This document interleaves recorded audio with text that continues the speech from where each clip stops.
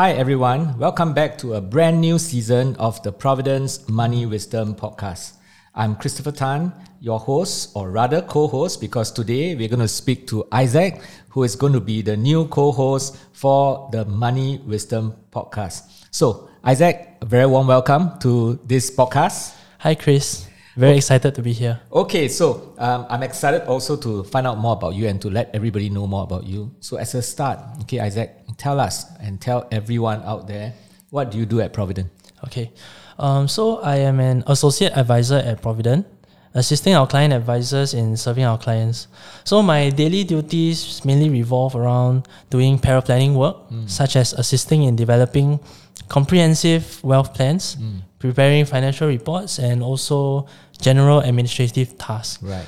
The overall purpose of my role really is to learn more about Provident's planning philosophy and to learn and absorb as much as I can from client advisors that I am assisting. Right. So that eventually I will be able to be a full-fledged client advisor myself, taking a leading role in serving our affluent clients. Yeah, I mean, maybe you can tell us, a bit more about on a day-to-day basis. How does it look like?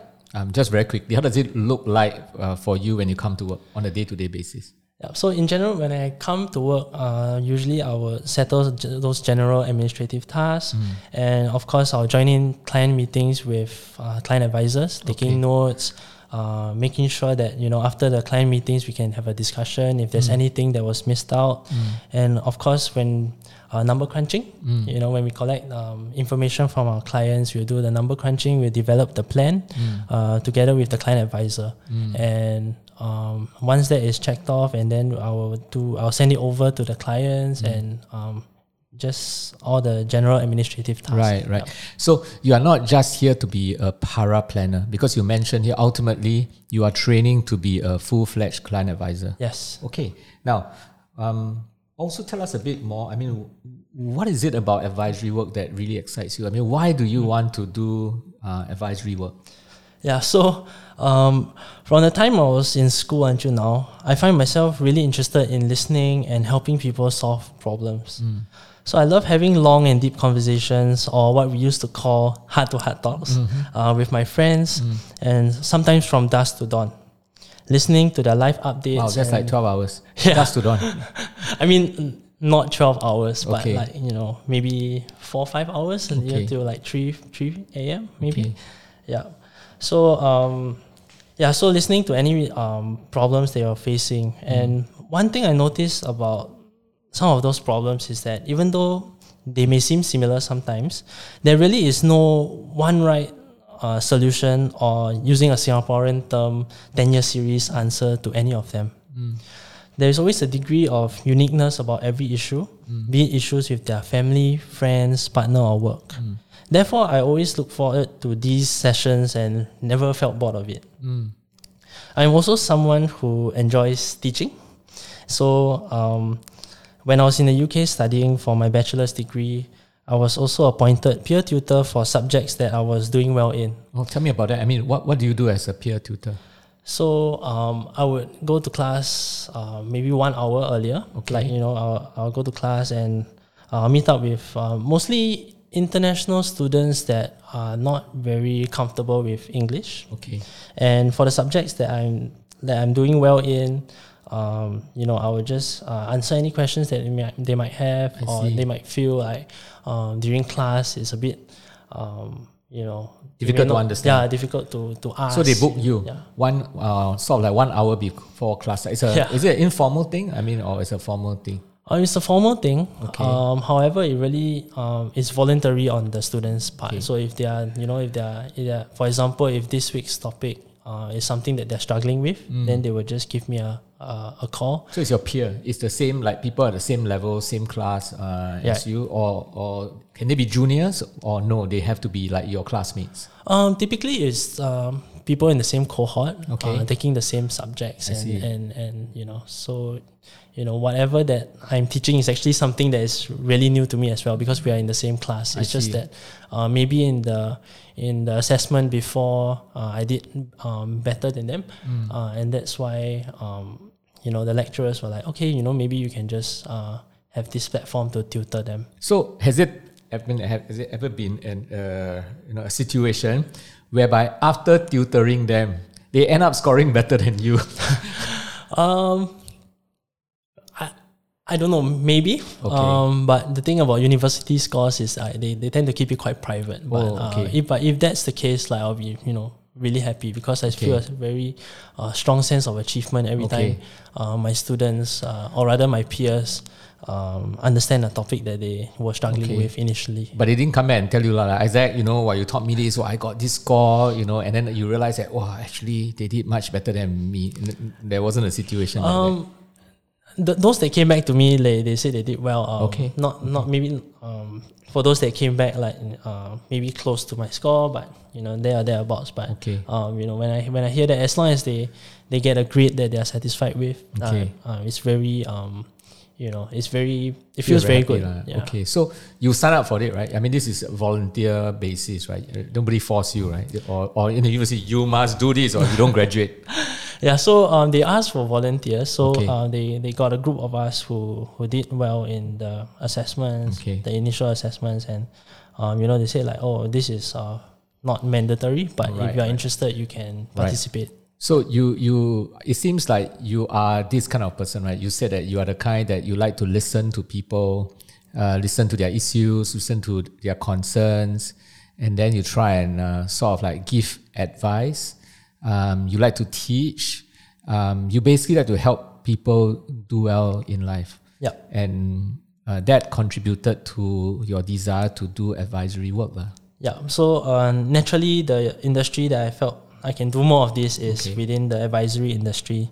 To quote Tim Morer, personal finance is more personal than it is finance. So having the chance to connect with people from all walks of life and helping them achieve their unique life goals really piqued my interest. Right. Okay, so that's the reason why you want to do advisory. I mean, but doesn't the whole stigma, because advisory, you talk about advisory, financial planning and all that, right, in Singapore. Go tell people that you are in, you can call it wealth management, wealth advice, financial advice. Yeah.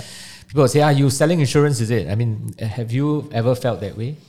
So that's why, that really influenced my decision, if I don't want to just be selling insurance, maybe by joining a bank, banks have a wide variety of product offerings. Right. Maybe I can give more holistic and proper advice in the banks. Okay. Yeah. So tell us a bit more, Isaac. I mean, you are not a spring chicken, so-called, in the industry. You're not new. Although you're quite young, but you're not new. You have been in this career for 5 years? 5 years, yeah. Yeah, so tell us a bit more. I mean, what were you doing before you finally landed at Provident?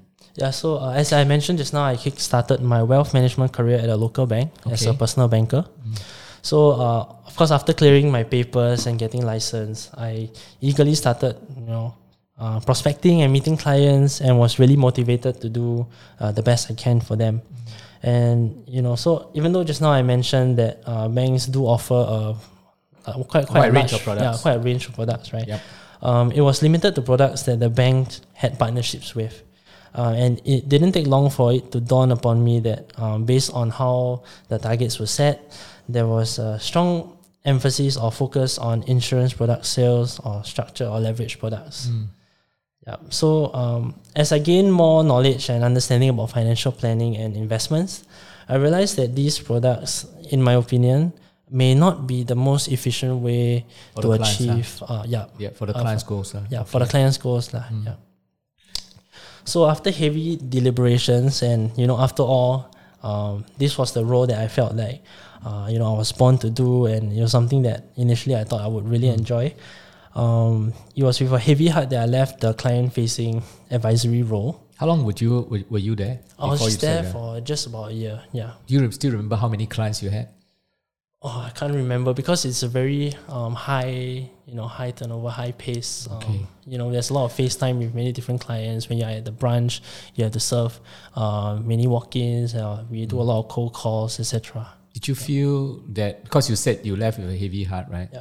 Did you feel that you let certain... I'm sure there will be some clients after that 1 year that you probably struck a closer relationship with, and then you have to leave. Did you feel that?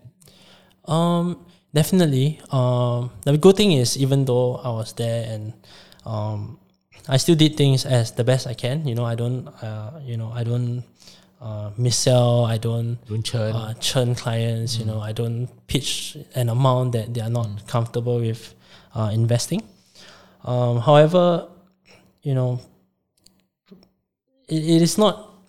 When I was there, I felt like if I do it this way, in terms of career progression, I would probably not go too far. Be stagnated, yes. Because I remember you telling me a story which is really quite impressive about how you decided to do what is right for the clients, even though that you were told to do something else, right? And you had to reverse what you initially did because you felt that it was better for the clients, lah.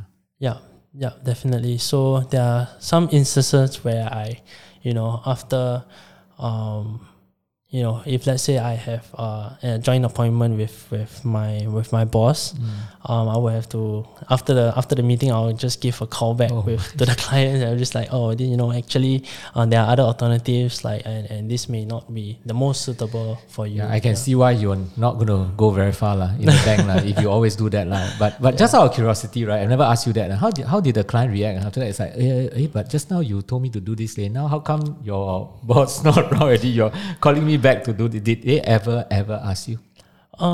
So the way I word it was that maybe we upon further thinking on second thoughts. But after the call, they're usually very grateful. That I gave them a call back, and after I explained to them, maybe this is not a good product, and I explained to them why, they're like, So so how do I go about cancelling or not putting through what they have bought lah? Okay. Well, sorry I interrupted you, but I thought I wanted to find out a bit more because some of these things I don't even know, right? So I asked you how the client must be like feeling a bit weird. You sold me this product and then the next minute you call me and say don't do it. Okay, tell us more. Yeah, what else were you doing before you joined Provident? Yeah, so after I left this industry for a while, I secured a back office position at UBS Wealth Management. Okay. So it's still within the wealth management space, but it's not really client facing. So it's more ops and processing. Yeah. Okay. So it was a great few years at UBS, working as a corporate actions analyst. How many years? 2 years. 2 years. 2 years over there. Yeah. 2 years plus. Okay. Corporate action analyst. So every time there's a corporate action announcement being made and all that, you have to respond. Yes. So like mandatory events, voluntary events. Like voluntary events would be the main focus because we have to get clients' response. So a simple one would be when there is a dividend announcement from, let's say, a local bank, for example. Then the client has the option to take cash or to reinvest. Yep. So UBS must have paid you pretty well. But you only stayed there for 2 years, You didn't continue on. Yeah. Where do you go next? Okay, so the pay was decent, and even though I enjoyed working there with my colleagues and the work I did, I felt that as a career, it's really not my passion. From time to time, I would still be thinking about how about meeting clients, and that's what I really enjoy to do. No chance for you to have those heart-to-heart talks with your clients because you're in a back room, right? Back office, right? So no chance at all to give any advice, tell people what are the right things to do and all that. Okay. So you left. Yeah, so Chris, as you know me, I'm a very talkative person. So it's I like talking, and in the back room role, it's not really ideal. I'm sure you're the most talkative in the back room. Yeah. But whether it's detrimental, it can be. It's not a bonus, or rather not a strength to have. Yeah, some people doing opposite that. Isaac, shut up! Stop talking. I need to focus on this transaction or whatever. Yeah. Okay. So you move on. Yeah. So. So I moved on and I went. It's not an easy decision, obviously, because not only I already had 2 years plus in the bank as in my role. So obviously the next jump would entail maybe a 20%, 30% jump in pay. And I know that when I go back to the advisory space again, I have to be more realistic with my pay expectations. But you decided to go anyway, you decided to still move to advisory. Yeah, so I was very, what held me back was okay, what if I go back and I face the same thing again? Okay. The same dilemma that you faced in your first career. Yeah. Okay. Yeah. So, so what I was looking for is maybe, something that I can do more ethical work. Okay. And then, of course, along the way, I found out about Provident and their fee-only model. Yeah. Okay. So that's how you ended up with us. Yeah. Okay. We are very glad to have you, but obviously there must be some reasons that make you choose us, right? So what made you decide to join Provident? Yeah, so the wealth advisory space in Singapore is mostly commission-based, which I felt based on past experience, had an inherent conflict of interest. As high commission products are typically not what I believe is best for people.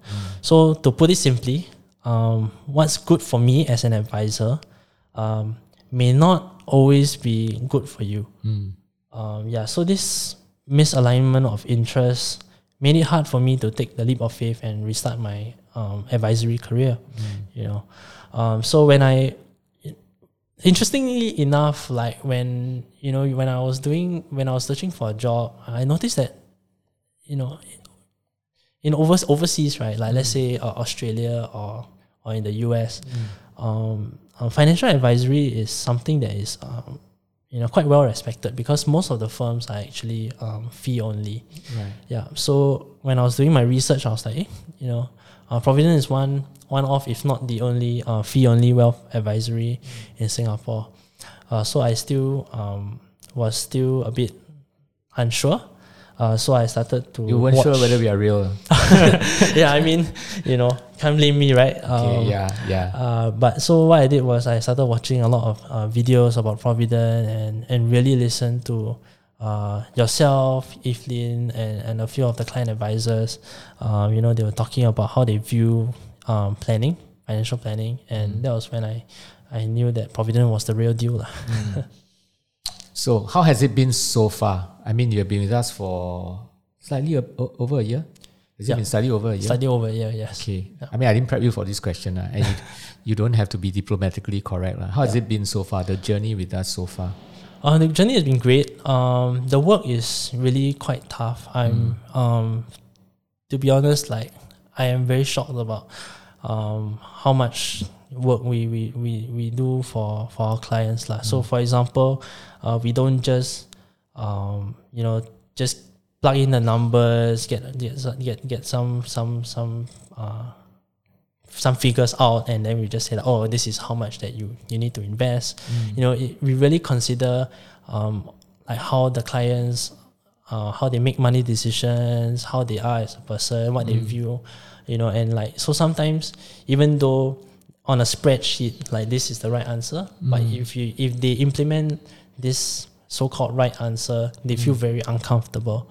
So we have to consider how they deal with risk and growing up, how their parents taught them about money, etc. Right. So So I remember, Isaac, when I first spoke to you, when you first came looking for me, you almost didn't join us. Yeah. Right? You almost joined a robo. Yes. Right? Because you have a friend there, right? Yeah. So you were telling me that you really want to join Provident, but you want to go out there and get more clients first and have a book of assets. That was what you said, right? Yeah. And then I was like, why do you need to do that? But tell me, why did you feel that you needed to have a book of assets before joining us? Yeah, so it's embarrassing. It's quite embarrassing thinking about it.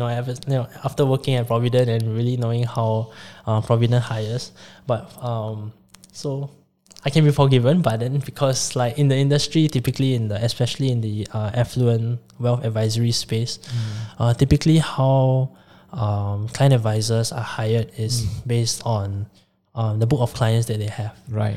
So I remember specifically saying that, Chris, I'm going to join another company, and but my dream is still to join Provident. So what I'll do is I'll get a book of clients, tens of millions of dollars, and then I'll be like, okay, yeah, so I'll bring them over to Provident lah. So hopefully you can accept me lah.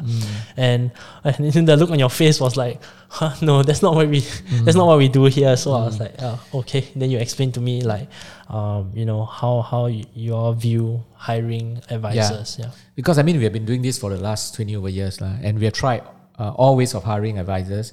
We have tried hiring from the industry, financial advisors. We have hired bankers, and all that. And then we realized that it is actually really tough to hire from the industry. And the reason why it is tough is because everybody comes with a certain baggage. They have a certain style of planning or selling, and all that. But, you've been with us for 1 year. We are a very planning focused firm. Yep. Right, we spend a lot of time planning, and the learning curve is actually really steep. We rather take someone actually young and train them from the start, not just in the way we plan, but also inculcate in them, help them understand our philosophy, get them to be immersed in our culture, so that they can absorb the DNA, because it's not just competence. It's not just technical competence. It's not just knowledge. Yes, that's important. That's why we want to train you from young. But it's that whole DNA, that desire of wanting to do the right thing for the client, right? So that we can give them honest and independent and competent advice. So actually, we really prefer to hire, for client advisors, right? We actually prefer to hire someone young, fresh. They have no baggages.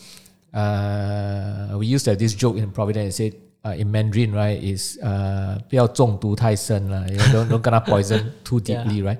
So that we don't have to reverse a lot of things, right? So we will not be very impressed if someone comes to me and said, I've been working in this industry for the last 10 years and I've got 150 million worth of assets. And I want to join you. Actually, I'm quite worried because I'm not sure how they get 150 million. Was it being recommended to the clients correctly? And then after that, they join us and then the philosophy is different. I have to unravel all those. Oh no. So we actually really like to hire young people. And you notice that a lot of our people we hire so far, they're all very unique. But the one thing they have in common is that they have that very strong desire to do the right thing for the clients. We hire based on that. Now, competence to us is hygiene, is a given, right? But more importantly is your passion, why you want to join us. So, I also remember, Isaac, you mentioned that you also want to contribute to your family because you come from I would say, above average family. Whereby your family have enough to do some investments and all that. Yeah. And you always have that desire to, in a way, contribute to the family, share opinion with your father, whom you respect very much. Yeah. Right? And that's also one reason why you want to be in this space. Okay. Maybe you tell us a bit more about that. Yeah. So my dad started a small business around the time when I was born. Wow, that's almost 30 years ago. Yeah, 30 years ago. Yeah. So he worked really hard, as I think you can relate to that, right? As an entrepreneur, you start a company from scratch and it really takes out a lot of your time, and even when you're home, you're worried.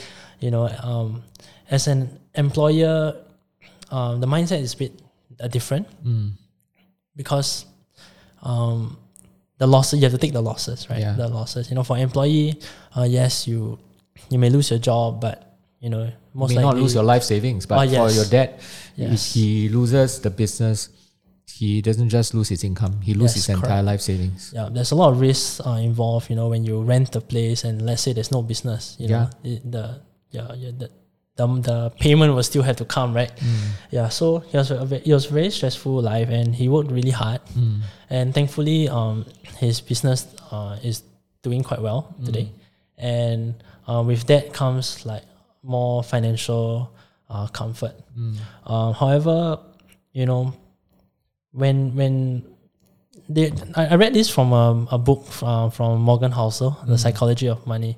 So the traits that help you achieve success, like help you gain wealth, risk taking, optimistic, etc., is actually completely different from the traits that are required to keep your wealth. To which be a good investor. Yeah, to be more prudent, to be a bit more pessimistic. Yeah, to confront the brutal truth. Yes. When you say pessimistic, I mean you face it as it is. Yeah. You don't be overly optimistic. Yeah. But you confront the brutal fact. Yeah. So what I want to do, in my career especially, is to not only obviously help our clients, but also personally by gaining knowledge, and I can guide my family to make sure that our wealth is efficiently invested and at the same time and preserved. Yeah. Because it's your dad's hard-earned money, right? It's 30 years of hard work. Yep. Sometimes I do not know whether people in our industry realize that. Because they see the money, they see the wealth of their prospective clients. They want a part of it and they want to sell them a product. But I don't know whether they realize that that money that their prospective clients or clients have represents their hard work, their dreams for the family, right? I don't know whether they see that, because I think if we see that, we would be a lot more careful in what we recommend to our clients, right? Because if that investment turn out to be doing very badly, loses money, to us is okay, just too bad. We have gotten our commissions ready, right? In a commission-based world, right? But to the client, it can be losing all their lifelong savings, their dreams for the family. Actually, we destroy lives. So I don't know whether we, in our industry, we really, really, really realize. So from my time here, when I'm working, the senior client advisors always say, we cannot afford to make one mistake, because maybe in the commission world, when you if you sell the wrong product and something that's not suitable, okay, on to the next one. For us, we realize the importance of being really very prudent when it comes to what we tell our clients, what we advise our clients, because one mistake, in finance, especially for personal finance, you don't have the chance to make mistakes after mistakes. I'm sure you're the front seat of that. I mean, you watch your father's hard-earned money, and he oftentimes probably gets some advice from his advisors and or that you are at the front seat. Like you realize that, wow, this is my dad's hard-earned money. And I suppose you want to be there to listen and contribute also your opinions to your father. So I think a couple of years back, I was joining with him with all the meetings with the private banks, and sometimes the products that they recommend is very complex, and of course as as human, we have ego, and we're like, okay, sometimes we ask a few questions, but we don't really want to ask too much, because you don't understand, but we don't want to tell people you don't understand. I have the problem too. Sometimes if I ask, maybe they think I'm very stupid. All the structured products and all these various complicated stuff, and and even until today, with more experience, I realized that actually a lot of these products are unnecessarily complicated, or complex, because they have to embed a commission or embed a layer of fees within the products that they are building, because they have to earn something, right? In a way. So by gaining more financial knowledge, and I can really help guide my family to against all those pitfalls, potential pitfalls that they might face. So thankfully, I've been joining in with my dad to the client meetings, and I can actually tell him that this may not be the right product for you. So did your dad listen? Oh yes. Okay, Yes. great. Most of the time, And that makes you feel good as well, right? Yes. That he listens to your views and opinions. A part of it is because like I'm in the industry as well, and ever since I joined Provident in the affluent space, so definitely I feel that really influenced his trust in me lah. Obviously I'm his son, he trusts me, but like sometimes like in terms of competency maybe I wasn't there. But now that I'm in this space I have a better understanding lah. But he's always been very good with money. He always like share with me like, my $10 is someone else's $50. He just always tells me that he knows how to stretch the dollar lah. I'm sure your dad is very proud of you for what you have achieved so far. And I mean, I'm a father myself, and I can say quite confidently that when you go into those meetings and your father sees you asking those questions and giving him those advice, I'm sure he's very proud of you that now my son has grown up, right? And now he is able to contribute to some of the decisions that I have to make. Yeah. So in the past he used to have to deal with all this himself. Thankfully, he didn't he didn't accumulate a lot of these like really bad financial products. But I think it's very comforting for him to have someone who can share this burden with him. And thanks for sharing that. So you are going to be the new co-host for Money Wisdom, right? Yeah. The first host after me. Right, so big shoes to fill. No. I told you that I didn't do much. Like the first season, I did nothing but just reading from the book that I have written. But this second season promises to be a lot more exciting because we're going to have a lot more interviews. You're going to speak to important people, influential people, and you're going to be part of it. How does that make you feel? A little bit nervous, to be honest, but definitely very excited. Like during my free time, I always listen to many different podcasts, and what struck me the most was how different each were. So as the host, I get to set the tone and the style of the podcast. So it's really exciting for me. And also being the co-host of this podcast, I will have the chance to sit down with many internal and external experts to talk about a wide range of topics that matter to most people, such as what underpins our insurance and investment philosophy, and also how we integrate CPF into our planning methodology, etc. I've been doing interviews for quite a while. I mean, I interview people. The one thing I can tell you is that we are in a very privileged position because we have a chance as a host to really go into a part of our interviewee's life and be able to get that out and share it with people. I find that to be the most rewarding, because we can share all those technical bits, how do you invest your money, and all that, but actually we learn most from stories, and we learn more from the experiences of other people. And we have a chance through our skills, through our questions, to be able to get that out from our guests and really apply their experiences to our lives. I find that to be the most exciting.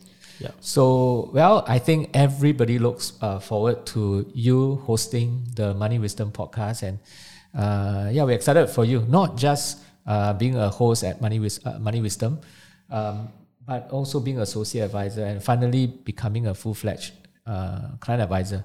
I don't think it will take very long. You will have a chance to meet clients and advise them. So once again, thank you, Isaac. Thank you for accepting this interview and also hosting the Money Wisdom podcast. So to everyone out there, I hope you have enjoyed this episode, our interview with Isaac. And if you feel like you really enjoyed this episode and you really enjoy our podcast so far, I invite you to subscribe to our podcast and follow us on social media for similar contents. And as always, thank you so much for listening to us, and we will see you in the next episode.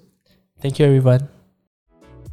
All analyses, views, or opinions from interviews, recommendations, and other information broadcasted, podcasted, or published herein are provided for general information purposes only.